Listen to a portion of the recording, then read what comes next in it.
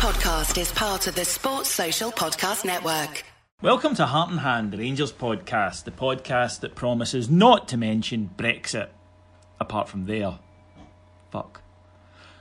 This week on Heart and Hand, Rangers return to action and get themselves into a very good position in the league.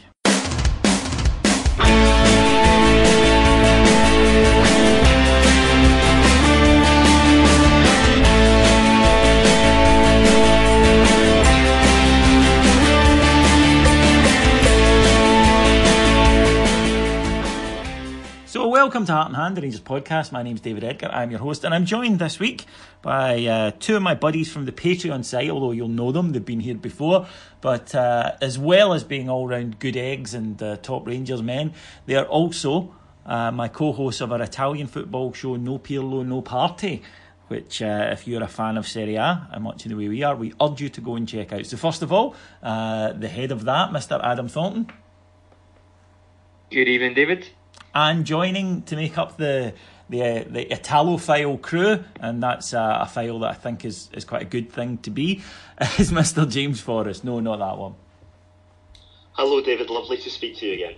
Gentlemen, the reason I mentioned right at the start that it puts Rangers in a good position is we can go top should we win our match at the weekend. Now, obviously, that's because Celtic will be playing in the League Cup final. Grr, we should be there with them, but we're not. So we need to look at what we can do. And that's why I think that Saturday's 3-0 victory over Livingston, Adam, was so important, because we've screwed up situations like this before where we're all excited, we're looking at a goal, and then pretty quickly into it, we screw it up.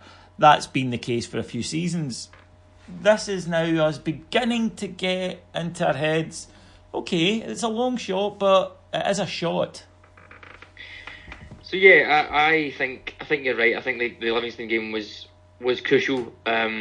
We got the relatively early goal. I think it was the 19th or the 20th minute, but we seen that we kind of sit back then, and it was a wee bit cagey. And like you said before, the second goal is key. Now, it took us a long while to get it, but the main thing is we got it, and it's another game ticked off. And I think yesterday I was still bemoaning kind of lack of consistency, but actually when you look at it, I think Alex made a point to me. When you look at it, the games after the Celtic game, we've had a hell of a lot of wins in there. It's maybe just masked a little bit by the disappointment in the League Cup semi-final, and then some disappointing games in Europe. So we probably have been a bit more domestically consistent than I had thought, but this next month or two is crucial for that. Yeah, well, 7 wins, a draw and 1 defeat. The draw against Kilmarnock and the defeat, obviously, at Livingston since then. So it's good, but it says a lot about Rangers, James, that, as Adam says, there is a perception that we haven't been doing too well. And I wonder how much of that comes not from us, the supporters, who I think are generally okay. The League Cup was hugely disappointing, we get that. But I think in the media there's this, whenever any Rangers fan starts to even talk about a challenge, you would think that we'd farted into the Director General of the BBC's soup, because how dare you even think you can possibly challenge our beloved Celtic? It's such a weird thing. In any other country, they're desperate for a title race. In Scotland, if one of the clubs says, you know what, we actually, we know we're not the favourites, but we fancy ourselves here, we get treated as though we've been incredibly disrespectful. You would think that if there was any footballing country in the world that needed a title race of any sort, it would be us.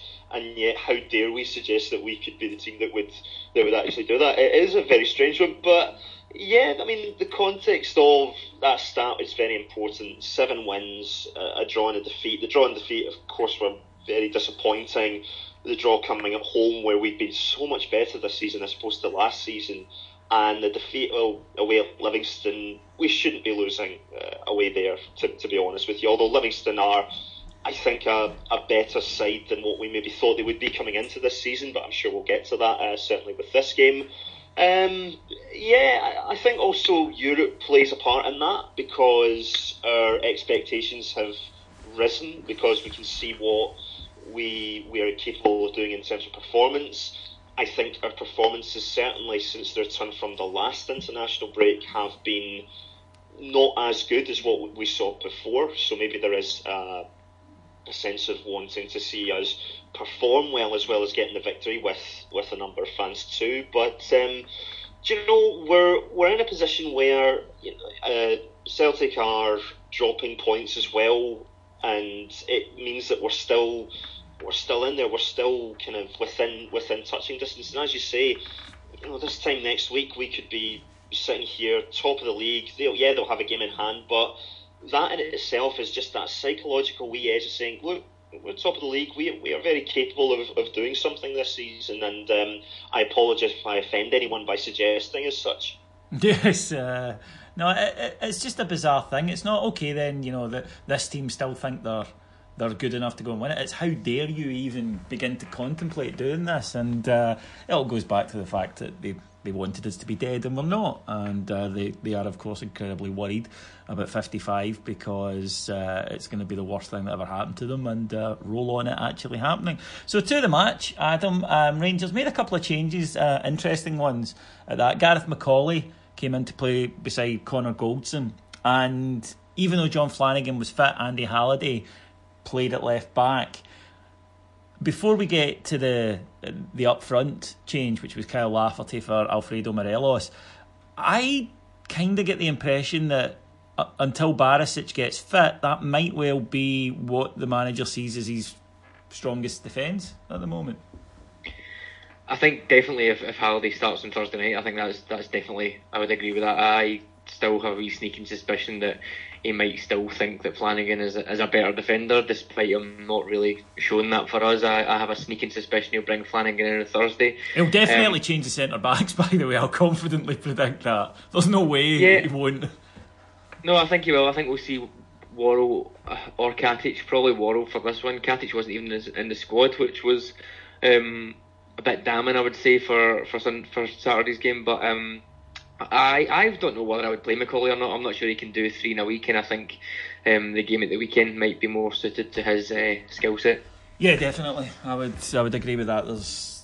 You do have to. I don't think you always have to manage players the way the manager does. I think that forwards certainly, but I think defenders can play a lot of games. But when somebody's 38, then yeah, I think you do have to be realistic about that. And up front, James, Alfredo Morelos would play a pivotal part in the match, but started on the bench. There had been a few whispers that he was carrying a slight knock, and clearly the manager just thought, because I think that if fit, Alfredo plays regardless. There's none of this managing him. He's fit, he plays. So the gaffer clearly thought, all these big games coming up, really not worth the risk.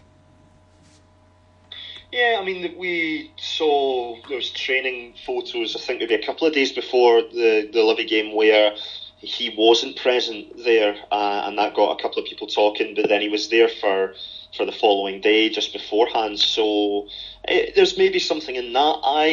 I was half expecting to see Lafferty for some reason in this game, because with the way that Livingston play with the 3 centre backs, I thought Lafferty maybe would be brought in as a kind of a bit of hold up play.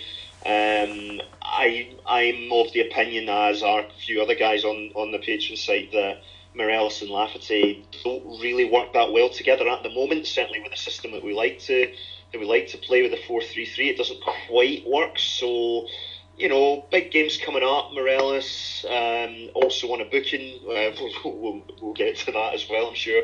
Meaning that if he got another booking, he'd be suspended. So there was maybe a wee bit of thinking behind that.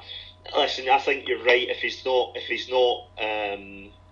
fit, even then you probably play him, because he is such an important player for us, certainly. And but at the same time, I kind of got Lafferty being in there. I wasn't overly surprised by that. I was maybe a bit more surprised that Gresta didn't start. I know Candace is back from a suspension. I really like what Gresta did against Motherwell. I thought he was very, very good, and I actually thought that his style of play might have suited against Livingston a wee bit more than having your 2 wingers sort of hugging the touchline and Candace and Middleton doing the crossing. So that was maybe a little bit more surprising for me, but Candace certainly for Thursday is going to be a very important player for us for sure. Gresta did play, was away and did play during the international break, so possibly that was the thinking there with Daniel Candace, who obviously had missed the previous match through suspension, so maybe to get him back, because he will play. I think he's been very good in Europe. I think some of his best performances have come in Europe for us with Daniel Candeias. But as Adam says, we took the lead through a wonderful delivery by young Glenn Middleton, who I think it's fair to say consistently is I think our best set piece option, because his delivery is really, really excellent, and it's not just once every so often. He puts more good balls in, Adam, than bad ones, so much so that it fell to probably the smallest person in the stadium at the time, who managed to lose his marker and then just head it in. A really simple goal against a team who are kind of famed for their set piece prowess, which I think makes it more impressive. It was a very surprising goal. Yeah, certainly when I seen who'd scored, I just assumed it was maybe Goldson or something. I was up the other end in the Copeland for this game, and yeah, you're right. It was a tremendous ball in, like that, in between the penalty spot and the goalkeeper. Absolutely no chance. And Candeias is not famed for heading ability at all. Never mind his height, but he took it very, very well. I feel like the whole Livingston thing, it's maybe easy to say now, but I feel like it was always a little bit overblown because they beat us, and even the draw with Celtic that happened a while back, that can always happen if a team has an off day and another team sits in. But they've only won, like the games that they've won this year have been Hamilton, St Mirren. I think they beat Dundee, they beat Hibs as well, but they're okay. I think teams are now starting to figure them out, and certainly at home I wasn't concerned at all playing them. I didn't think they would have much of a hope. At their ground, yeah, they're going to be tougher to break down than your Hamiltons, etc. But they are organised, as we've said before, but they're not particularly massive in the quality stakes for me. They could have been one up, with all that said, after a scramble in the box, and the ball fell to the Hamilton midfielder, return shot and hit the outside of the post. But no, I'll disagree with you, Adam. I thought they carried a threat at set pieces because their delivery's excellent, and they are fucking massive. There's no getting away from that. So, someone pulled me up for my swearing this week. Apparently, yes. I don't do it deliberately, folks. It's just I subscribe to the Billy Connolly school of thinking, which is that when people say, it shows a lack in your own vocabulary, well, clearly it doesn't, because if you don't use them and I do, that means I use 7 words or so that you don't. So logically, I have a bigger vocabulary. You see what the thinking is there, lads? Flawless. I would agree with you. Yes. Of course you would, James. That's what you do. That's why you have a spot on here. Woohoo! Yeah, know your role. But I thought Livy actually played quite well for what they were, and people can misunderstand that when I said I thought Livy were quite impressive. I didn't think that they played sublime, silky football. I just think if you look at budget, expectation, where they were, and let's be honest here, the level of player that they had.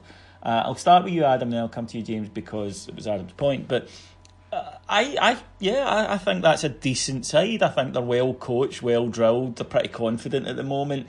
Now, don't get me wrong, I wouldn't particularly want to have a season ticket to watch that type of football, but I'm not a big one for this sort of moral way of playing football. I just think if you're Livingston, and as I say, you've got all those factors, do what you can to maximise points. And I just think that they are the best version of themselves that they can be, and that's all you can ask from a football team.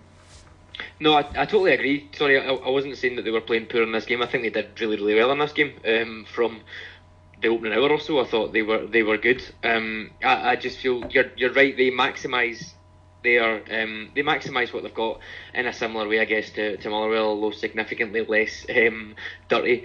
They know exactly what they're doing. They're not a team like Hamilton who you can rip apart, or Dundee who they pretend they play in a kind of passing style, but they don't really. You can just tear them apart. They're organised. I just feel when there was chat earlier in the season about look how good Livy are doing, that'll be a tough game, this and that. I feel like it was just a wee bit of a bounce, I guess, from their promotion, etc. And I don't think there'll be a huge challenge. I don't see them getting top 6, to be fair, but there's no way they'll get relegated. Now, I'm going to do something I don't often do, but I don't have a problem doing it, but it just very rarely does the need for it to happen occur, and that is that I was wrong, because on our post-match reaction pod, which is done immediately after game, I mean immediately, we go outside the stadium, meet up and go to the car to drive back into the city centre, and I had thought that Ryan Jack hadn't had a good game. I didn't think any of our midfield played particularly well, and he was given the sponsors man of the match, and I was a little surprised. And then there was a bit of online debate about it, and a lot of people were saying no, he was our best player, he was brilliant. I watched the game back, and while I still don't think he was brilliant, I don't think any of our midfield were brilliant, to be honest. I thought our best players were up front or in defence, and I think that Livy had more of the midfield than I am comfortable with a team of their size having at Ibrox. But he did play very well in the first half, I would say, James. And it's interesting the difference in what you see when you're at the ground, and sometimes in where you're sat at the ground, and then when you watch back on TV and you've got the benefit of replays and overview, etc. It can be quite a different experience. Yeah, I think that's right. You've got so many different vantage points, and people can see a game very differently depending on if they're sitting in the Copeland or in the Broomloan. Ryan Jack, I was slightly surprised when you were talking about him after, and felt that he had a poor game. I thought he was doing very well in the first half. The second half, I think the team as a collective, we allowed Livy to play their game more than what I was comfortable with, and that went on basically until Morelos came on as a sub. Yes, it did. And I think that as a team, our kind of order, the entire performance was kind of let down by that. But I still think Ryan Jack was doing the job that he does, and that role, it's one that it's not headline making. You don't often notice the work that he tends to do, I don't think. But I still think that he does a very good job in that kind of holding midfield role. He's our best option for that position, I would say. And it's interesting, going into this game, I thought that midfield three, based off the Motherwell game, I actually thought that was our strongest midfield. At the current moment, you've got Arfield with the kind of box-to-box play, the industry. Ejari has got a bit of flair about him. He's what we're using as that kind of number 10 position at the moment. I'd maybe revise that now based on that second half, or indeed that whole game. Arfield can be slightly hot and cold, even though he does play an important role in the team and is producing both goals and assists, is doing a good job. But sometimes it's one of those things where he's just maybe a couple of inches away from playing the ideal pass and stuff like that. And Ejaria, again, it's a wee bit, when he's good, he's really, really good, but he can sometimes go missing in games as well. So the midfield is a tricky one, but I would tend to agree with what people were saying in the thread post-match, that Ryan Jack was maybe a bit better than what you'd initially anticipated in the post-match. No, and they were right. Yes, I was wrong. Happy to admit that. I think what happened is in the second half, Adam, Ejaria completely disappeared, and I like Ejaria. I think he's a good player, and I think he's done well for us on occasions. But he does, as James says, sometimes have games like this, and he was completely anonymous. He wasn't even doing that thing he's very good at, where he wins a lot of the ball back. And he wasn't doing that, and I think then that I got upset with the midfield collectively, and I think maybe lumped Jack in there. So no, I think he did do better than I had thought. He had a few loose passes, I think they'd stuck in my mind, but that's the joy of watching the game back, of course. But Ejaria is actually a good point, because I have friends who don't rate him at all, and I think he's a very talented player. I think he's good, but their point is he doesn't do enough. And by that, what they mean is he's neat and tidy, he does win the ball quite well, but he's got 2 goals and 1 assist, and he is our attacking midfielder, he is our creative midfielder. And they're right, if I'm being honest with myself, even though I'm fond of him, and I think he's going to turn into a cracking player. It's kind of hard to argue. There are games where you're like, well, did he play any crucial passes? Did he make it? Was he shooting? Was he a threat? And there are quite a few games where no, he was neat and tidy, but that was about it. And there are times that's needed. It's been useful in Europe in particular, but there are other times where you just wish we had somebody that was putting opposition sides under a wee bit more pressure defensively. Yeah. Just to, I guess, the midfield as a whole. I'll talk about Ejaria first, but yeah, I think you're right. There was only one particular instance in the game that I remember where he managed to get back and retrieve the ball in that kind of way that he does, but there wasn't much else. If he is neat and tidy, he offers a decent footwork. He does the unorthodox pass and gets things moving. Not yesterday, but in general. I think he is, for me, he's first off the bench, if you like. If you need to change a game or you want to even take this thing out of a game by keeping the ball, I don't think he is. We need to discuss the midfield. If anybody who listens to Tactics Talk will know that I bang on about it all the time. For me, it's the weakest part of the team.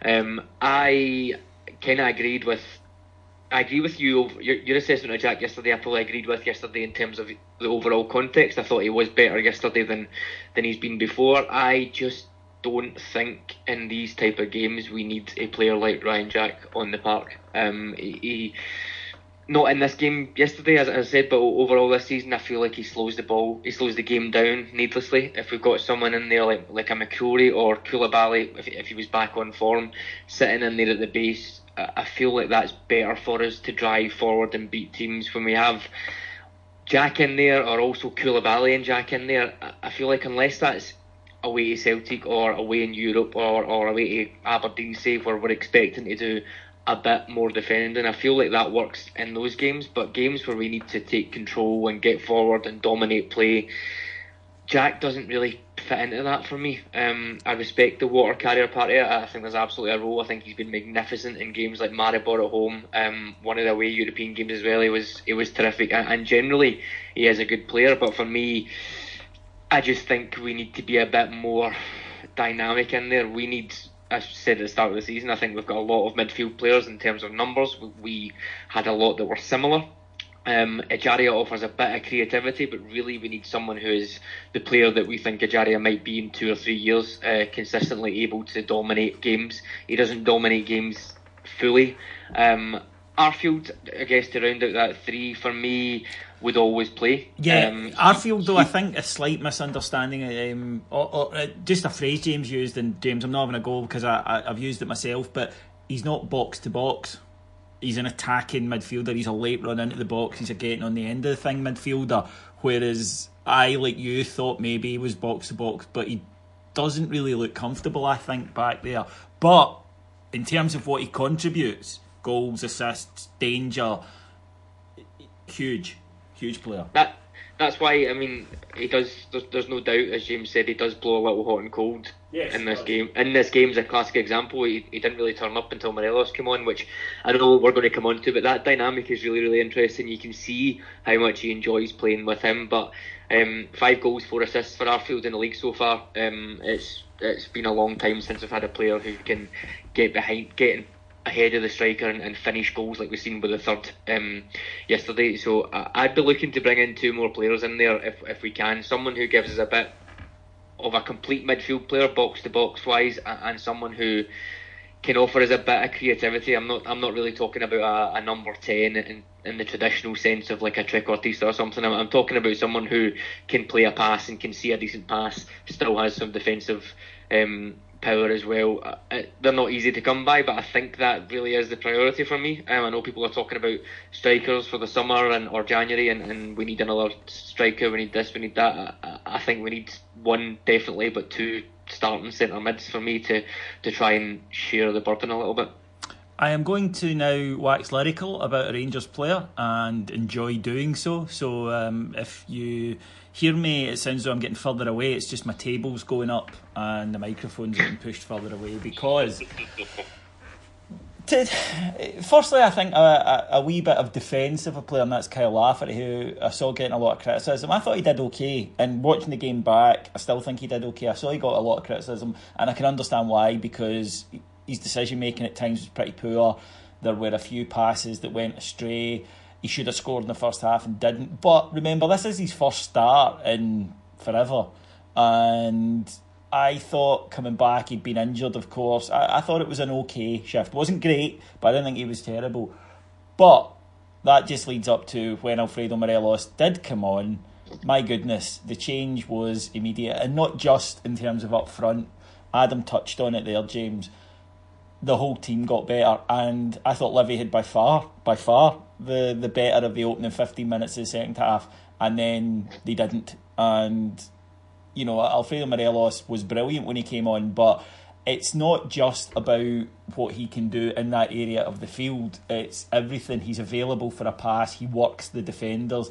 They sit back a bit. They can't go forward as much because they know he's on. Some of the first touch balls round the corner to the wingers he played were tremendous. And then it was topped off by a goal that it's just a completely different level of striker from even the one he was at the start of the season, because when he got the ball out in the wing and started cutting inside, I was sitting with Martin, I said, he's going to score. Martin went, yep. And speaking to people afterwards, that's what you heard. They were like, I knew he was going to score. He just carries himself now and is that player. I think he's growing, because I don't think he's finished yet, but I think he's growing into a genuinely top-class striker.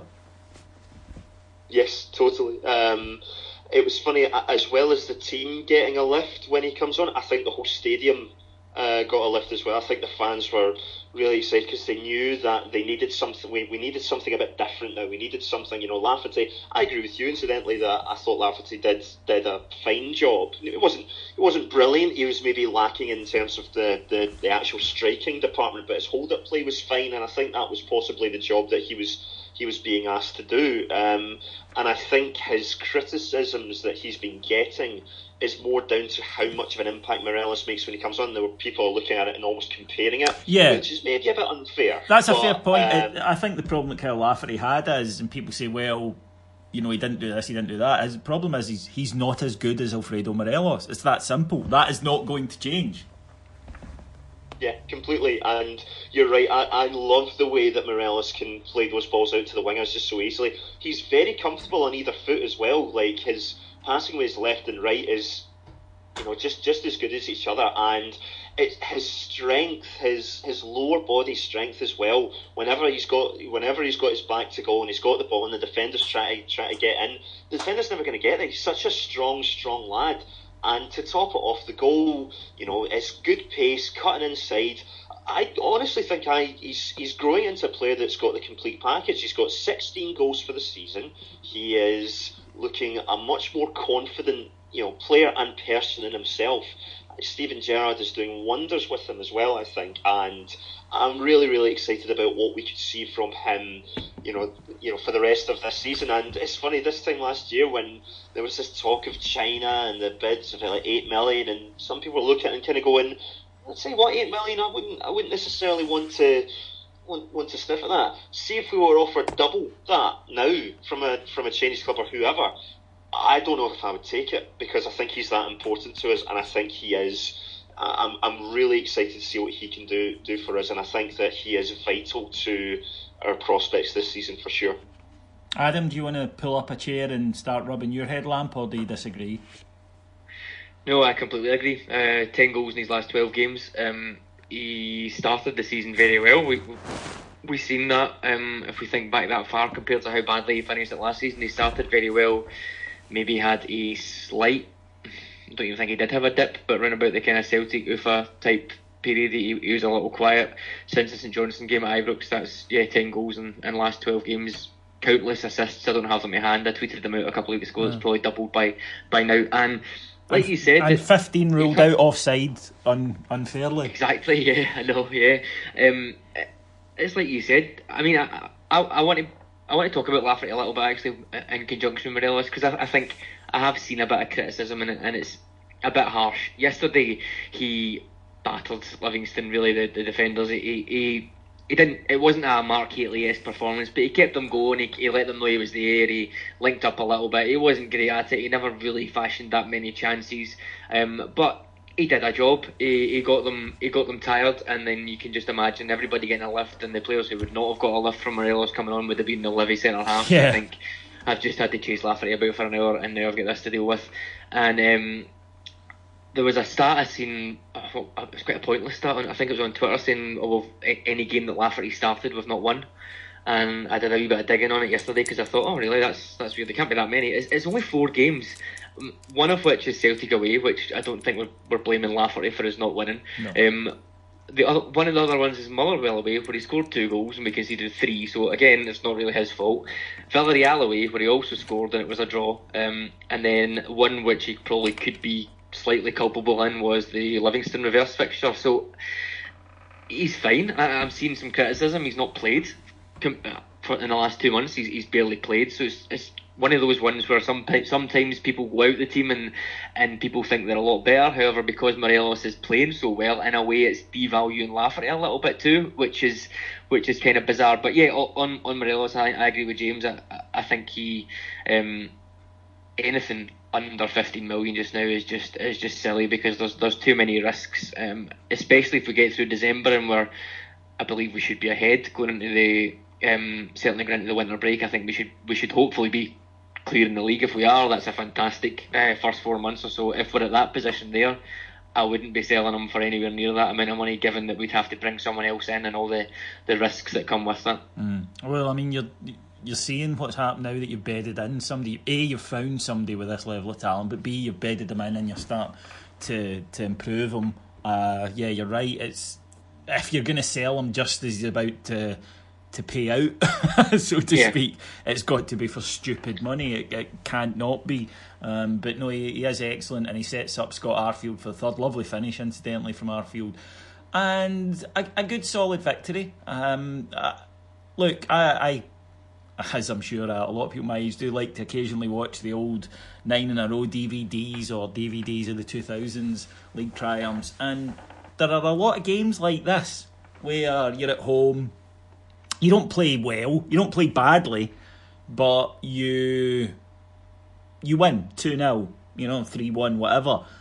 These are important results because you can't win 7-1 every week. We get that. What you have to do is when you're not playing at your best, you can win comfortably. And then when you're not playing well, you can gut it out. And that's kind of what we did yesterday, and I was pleased with that.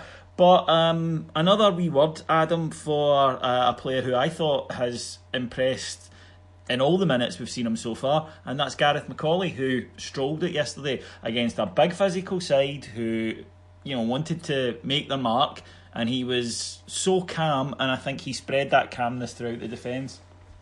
He absolutely did. When you think of Gareth McAuley, you hope that's the player that's going to come, that the one that you've seen at West Brom. You hope he's not showing a decline, and he looks a bit old and past it. He certainly didn't at all. He was flawless, playing on the other side, which was interesting. That's the first time Goldson's played on the left side of the centre halves, but they didn't really bother it, and it was quite interesting. It's almost making me think of Goldson in another way, because we've kind of been thinking of Goldson as the almost elder statesman of that defence when they've got Katic and Worrell next to him, and now Goldson's only 25 and he's probably played just about the same amount of football as a Katic or Worrell when you think of his injury problems. But McAuley coming in there, you kind of see Goldson in another way, and you think, God, I thought Goldson was quite the dominant leader, but McAuley coming in there is like the kind of old battle-hardened warrior that's kind of almost talking him through games a little bit in certain respects I'm seeing, so that dynamic's quite interesting. James, we were over doing a live show in County Down last weekend, and thank you to everyone from the County Down RSC for treating us so well. We had a fantastic time, thoroughly enjoyed it. But one of the things we were commenting on was pretty much every bear we spoke to raved about McAuley. Now, obviously, they're Northern Irish, and that they are going to be, proud of him, but none of them. They didn't just do it automatically. Like, for instance, it wasn't universal on Lafferty, was it? But all of them said to us, we were going, yeah, he's come in, he'll be covered or whatever. They were, no, play him. No, he's going to play. And it was just quite, we were all slightly taken aback by the vehemence of, no, don't just look at his age. Look past that. He is still capable of doing a very good job for us. And so far the evidence seems to back them up. Yeah, I was going to say you can't really say that they're wrong at this stage, because I'm really pleased with the way McAuley's come into the team. Both that second half against Motherwell and the full 90 against Livingston, I've been I've been thoroughly impressed by just the calmness that he brings to the situation, and he's not one that overly takes risks or tries to play the fancy stuff. It's nice, simple defending, play to the fullback, get back into position, reorganise things, and to have someone in there who, and this is a point that you've made as well, that he came into football a bit later than maybe other footballers do. So yes, you look at his age and say 38, but you wouldn't necessarily say that reflects this isn't someone that's been playing since he's been 18. This isn't his 20th season of professional football or anything like that. Miles on the he's clock, still maybe got. What was that? Miles on the clock, yeah. It's the difference between, we sometimes look at stuff chronologically, whereas if you look at someone like Wayne Rooney, who's much younger than Gareth McCauley, but there's a lot more miles on that clock. Yeah, absolutely, and for a central defender, it is easier to go on that wee bit further as well. See Davy Weir as an example. So no, I'm very, very pleased to have him in the squad. I think he is certainly an absolute starter for me now. Although I do kind of agree with what was said as well in terms of from a European point of view. I'm maybe expected to see a Worrell come in his place, and I'm okay with that, because I would, as much as I'm really enjoying the European run and whatnot, and I've been thoroughly impressed by what we've been doing, I would rather save him for the domestic games, because I think his style of defending is much more suitable to the Scottish game than maybe in a European game where you've got a different style of attack to deal with. So I would be more comfortable having maybe a Worrell and Goldson in there, but for domestic, McCauley every single time. And you're absolutely right with what you were saying about folk in Northern Ireland, and I'd like to echo that sentiments. Thank you all very much for coming along, those who came. They were much more excited about McCauley than they were about Lafferty. You really would have thought it would have been the other way, but I think it just shows you, as someone who's played consistently in the Premier League for what he has done with West Brom, we've got to bear that in mind when we think about McCauley. The experience that he has and the level that he's played at for so long that could be really invaluable for us. Yes, absolutely. Adam, Alfredo Morelos picked up a booking towards the end of the match after he'd pretty much settled the match, and afterwards Steven Gerrard was asked about it, and I'll be honest, I thought that the booking was a bit of a joke. Sadly not the first time we've seen something like that, but Alfie gets clipped by a Livy player as he's running past him, turns to the ref to say, "What happened? Did you see that?" The ref calls them both over for a word. Alfie throws his arm up and walks away. The ref calls him back over. Alfie throws his arm up again. The ref books him. And Steven Gerrard, when asked about it, reacted a bit different to the way you would have expected and the way he's done in the past, where he said, "No complaints, that's him suspended against Dundee." Now, Alfie, as we all know, was one booking away from a suspension, and given that it's Scotland, and we'll be honest, given the way he plays, he was probably going to pick up another booking. This is not the worst game for him to miss. I don't think he did it deliberately, because as people have said, when he scored, he could have just taken off his shirt or ran into the crowd. He didn't do that. But I think it was more a case of Steven Gerrard wasn't exactly gutted that he wasn't going to miss a bigger match. Yeah, I think we'll chalk it down to a happy coincidence. I think you're right. I don't think Morelos was intentionally trying to get booked at that point. I thought it was petulant again, and that's, I don't know how many times it is he's been booked for dissent, but looking at it, wider picture, if he's out for it, could have been... Look, I'm going to defend him a bit here, and I've banged on earlier in the season about his petulance, and I will do when I think he's out, and he does need to learn, right? All of those caveats in place, right?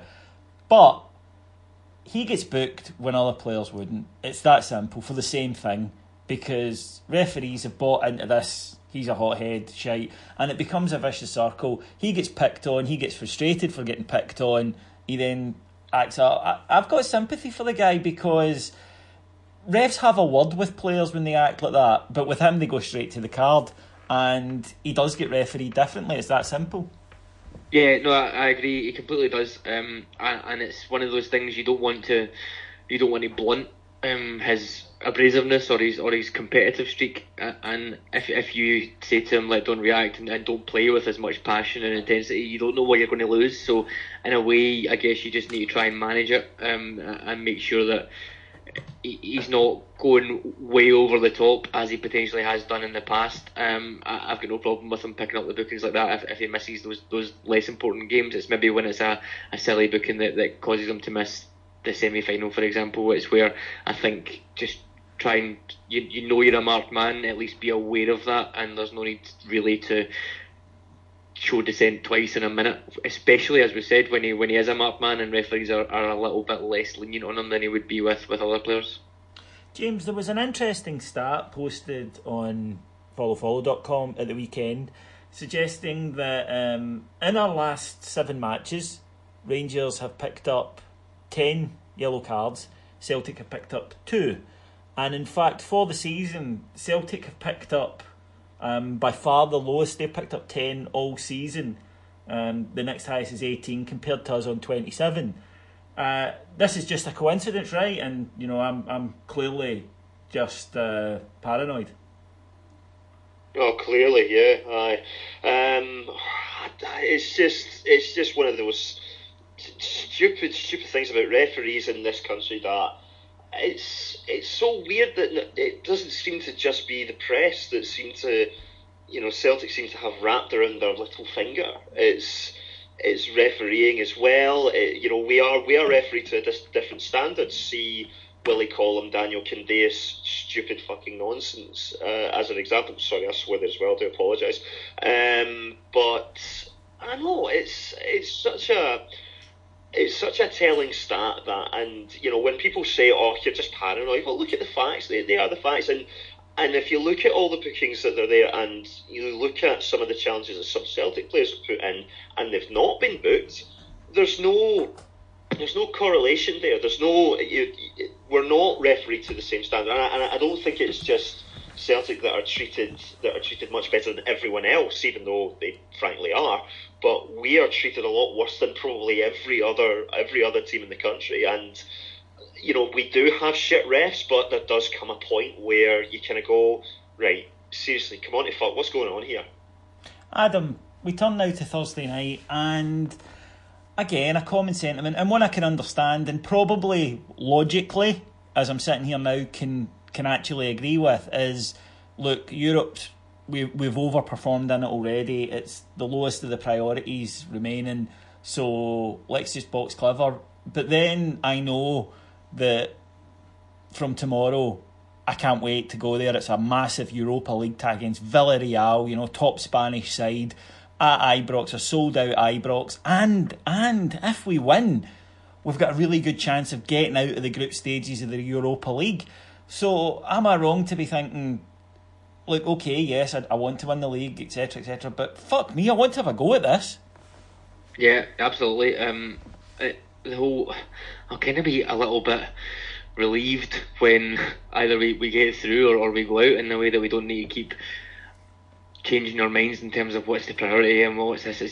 I'm just enjoying having great games to go and see in every competition. I prefer just to take one game at a time, see what happens, play our strongest team in these games. Like you said, David, a win here puts us on 8 points. Villarreal will be on 6, and depending how the Moscow Rapid game goes as well, we could potentially need to go to Vienna, and a draw will do us. It's a brilliant achievement. Slightly sour taste in my mouth of only picking up 1 point out of 6 from Spartak, but I've begun to let that go. I think we could just about be home and hosed if we had a couple of little things in either of those games that went our way. But I'm looking forward to it. I don't see it as, we better rest players for the weekend if we're playing Villarreal. It's not as important. I think we go and we play. If we go out, we go out. But I think we owe it to ourselves. We've wanted to get back to the big time for 6 or 7 years. It would be a shame if we took this game slightly less seriously on the basis that we want to protect ourselves for future games that we might not even win anyway. Yeah, that's the thing. If there was any guarantee, if you could say, we'll, but you can't, and you could just be left with nothing. So no, that always give it your best and see what happens. James, you on our site, which is patreon.com/Heart and Hand. You're involved in the La Liga show, Esco Inferno, and it's safe to say there, you do know a bit about Spanish football, and it's safe to say that Villarreal are not having their best year. No, they are having a bit of a shitter. I think it's fair to say they have a manager that doesn't seem to click with the squad. An ex-player, Calleja, who was part of the Villarreal squad when we last met Villarreal in the Champions League all those years back. They have talented players. Santi Cazorla is one that many people will know, of course, and they have exciting strikers such as Gerard Moreno and Toko Ekambi, Carlos Bacca as well, although he may be injured. He could be a fitness doubt for the game on Thursday. Their issue, I think, is at the back. They don't really have any defenders that overly scare me in the defensive sense. They have decent fullbacks. Mario Gaspar and Pedraza in particular is a couple of players that I'm quite fond of from a fullback point of view, but the central defenders are not that great, and I think they are, on our night at Ibrox, when we're playing like we know we can in these stages, I'm quite confident we could get a result. I would say that we need to watch their Nigerian winger Chukwueze. He's having a bit of a breakthrough season. He likes to cut in off the right onto his left foot and will probably have a shot, so he's one to keep an eye on from that point of view. But no, I think they are in a bit of a rut. As we're recording, they've just kicked off against Real Betis. That will be one to keep an eye on. If Villarreal can get a result, they might be on a bit of a high going into this game, so we need to watch that. If they lose, it's not impossible that there could be yet another managerial change before a team plays Irish, which would be 3 for 3, which must be some kind of record in European competition.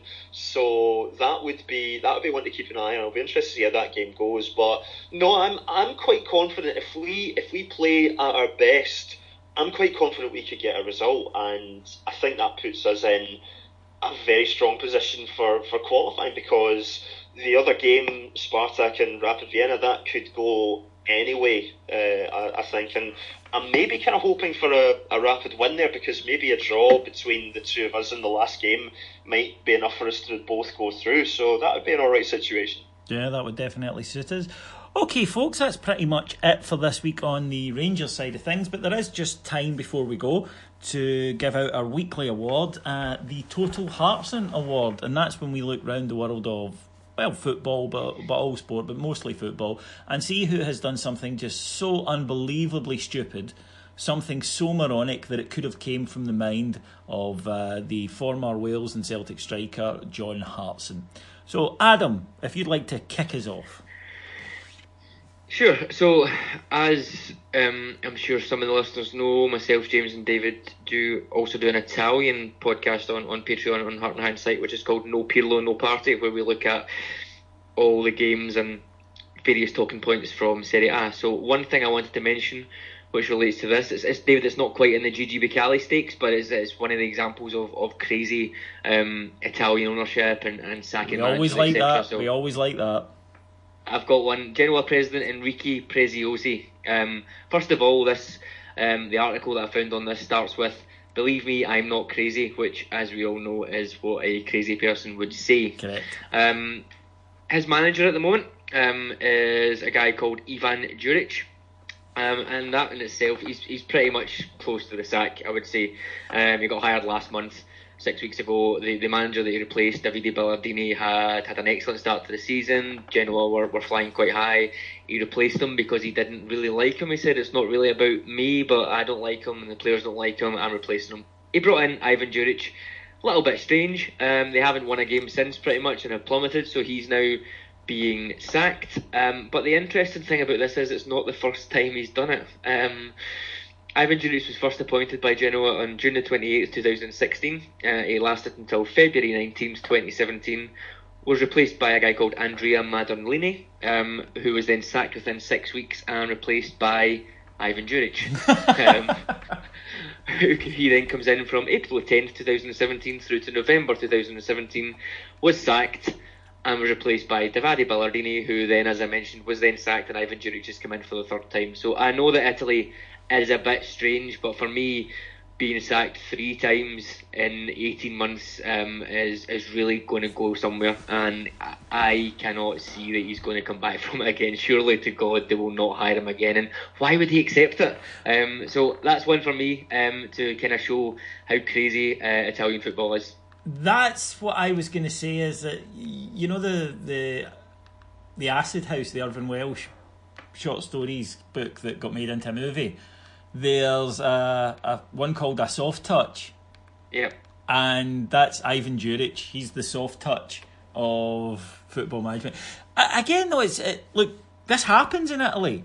Culturally, to us, it's really weird, but in Italy, they do this. But if you sacked a guy 3 months ago, why is he right now? You know, what's he got that's changed in those 3 months? It's just an odd one, but it happens quite a lot. But I love the idea of a club chairman going, I just don't like him. You know, he's doing well, but fuck him. Yeah. I like that. That's how I would think I'd like to run my business. James, you are going to take us to a talking point I'm sure all the listeners will have noted over the weekend. And in fact, like me and you and Adam, could have been all looking forward to watching the match. It's been postponed. It's been postponed. It's been postponed. It'll be tomorrow. It's been postponed. It's been postponed. It's been postponed. We don't know when it's going to be. Yeah, it was bad enough when the first leg was postponed due to rain. Yeah, this is for those who don't know, this is the Copa Libertadores final between River Plate and Boca Juniors, a very famous rivalry, and of course, being sad football geeks, we were all looking forward to watching it. The first, as James said, was called off due to rain, which can happen, you know. But then this one got a bit out of hand, Jamesy. Oh yes, the Boca Juniors bus was severely attacked by River fans, with stones thrown, glass broken. The bus had to kind of race into the stadium quick as anything. A lot of Boca players had suffered cuts as a result, really injured. The police were like pepper spraying River Plate fans who were trying to get at the players, but because of the wind, the pepper spray then kind of blew back and would get into the Boca Junior players' faces. It was all just a bit of a calamity. Now, what CONMEBOL, South America's version of UEFA, did was they sent some doctors into the dressing room for Boca to assess the players, and what they found was that several players had suffered abrasions. Indeed, 2 had suffered corneal abrasions, as in cuts to the eye, which meant that they would have to go to hospital. However, considering this, and what the literal translation of their findings was, due to this situation, we consider that from the medical point of view, there is no cause for the suspension of the meeting. In other words, grow up and play the fucking game, which seems a bit harsh when you've got guys that are basically their depth perception is going to be fucked. Yeah, they're bleeding from the eye, yeah. With. Yeah, yes. it's a little harsh. And the trauma of dealing with what they had to deal with. So rather than a heart sin of the week, I want to nominate some heart sins. And they are Dr. Osvaldo Pangrazio, Dr. Francisco Mathieu, Dr. Jorge Pagura, and Dr. Jose Veloso, who I'm sure are all season ticket holders at River Plate. Yes, it makes me laugh when we go on over here, and just this week there's been more of it from professional talking vagina Davy Provan about the Old Firm game, it's so violent. No, it fucking isn't, right? I mean, we like to build it up in our mind, and there is some nasty singing at it, you cannot deny that, and some people get called names from a distance of 200 yards with 400 cops in between them. No one can deny this, but this idea that it's somehow like a recreation of the streets of Belfast in 1979 is so out of kilter with the actuality of it. And I just, these rivalries, Rome derby's the same. There are derbies all in the world that are genuinely violent. Feyenoord Ajax, I know not local, but still. So yeah, I'm going to go with James's. Just because it's the more topical, but a close run thing, Adam. But congratulations, James. Your doctors win the Total Heartson of this week award. Okay, folks. Can you imagine the fits that Sky would be having if that was I think English game? Well, no, that's I think why they were wanting it to go ahead, because basically the TV company were saying get this game on. and imagine it was Italy, they'd be like, I don't care if you're Italy, they'd have played it. Yeah, that's one thing. As Adam says, we're all sad Serie A fanboys. We love it, and we were talking about how in Italy there's very rarely a postponement of a top division game because for weather. If it's on TV. Now, you'll get other games called off, but if it's on TV, you'll see every season you'll see some ludicrous weather conditions, and it's because if it's on TV you're playing and they don't care. They've set aside 2 hours, and by God, a football match is going to fill it. So I wonder if there's a shot of that going on as well. Okay, folks, that's pretty much everything from us this week. Just a few things to remind you before we go. First of all, is our subscription site on Patreon. We've told you about a little bit of the content that's available on there. It really is worth it. There is so much content on that for just $1.99 per month. You will love it. And if you miss the old school Heart and Hand, then myself and Scott are there on the aptly named David and Scott show. And you'll be able to join us for that. So go and have a look at that. And also, Christmas is coming. And Tat. You need tat. You've got to buy some shite to give to people. Why not buy some Heart and Hand shite? You can get T-shirts, you can get mugs. Actually, I'm doing this down. The mugs are great, Adam, aren't they? They're terrific, yeah. And they're also, everything is 25% off at the moment. Not that we're trying to capitalise on Black Friday or anything, hey, I don't remember authorising that. That was Colin's idea. You don't get the fucking taking blue pounds out my pocket. Yeah, it was Colin. It was all Colin. I'm not fucking doing this because I enjoy it, you know. But yes, if you go to heartandhand.co.uk, you'll be able to buy a lot of Heart and Hand merch. Please do. It's pretty good quality shite. I mean, it is shite. I mean, it's useless. You don't need it. Complete waste of time, but that's Christmas. What are you going to do? Honestly, do you really want to get people fucking gloves and scarves and shit like that? No, don't give the money to Marks and Spencer's. Give it to me. I'll reinvest it in the club. Stocking fillers. Stocking fillers. Yes, stocking fillers. Absolutely. Some top range shite for you to buy. Don't worry, once we get Mike Ashley going, I'll stop selling this pish and you can go to the club shop. But till then, come and visit me. Okay, folks, thank you very much for listening. Just time to thank my executive producers in London, Mike Lee and Paul Miles, and my wonderful guest, the lovely Mr. Adam Thornton. Cheers, guys. The sexy Mr. James Forrest. Thanks very much. We'll be back on next Monday. We won't be back on Friday. We'll do a double up because we're obviously playing on Thursday.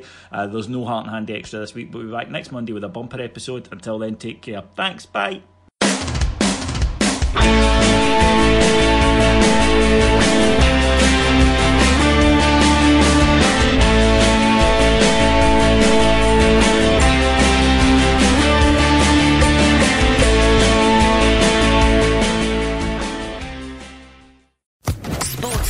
Podcast Network.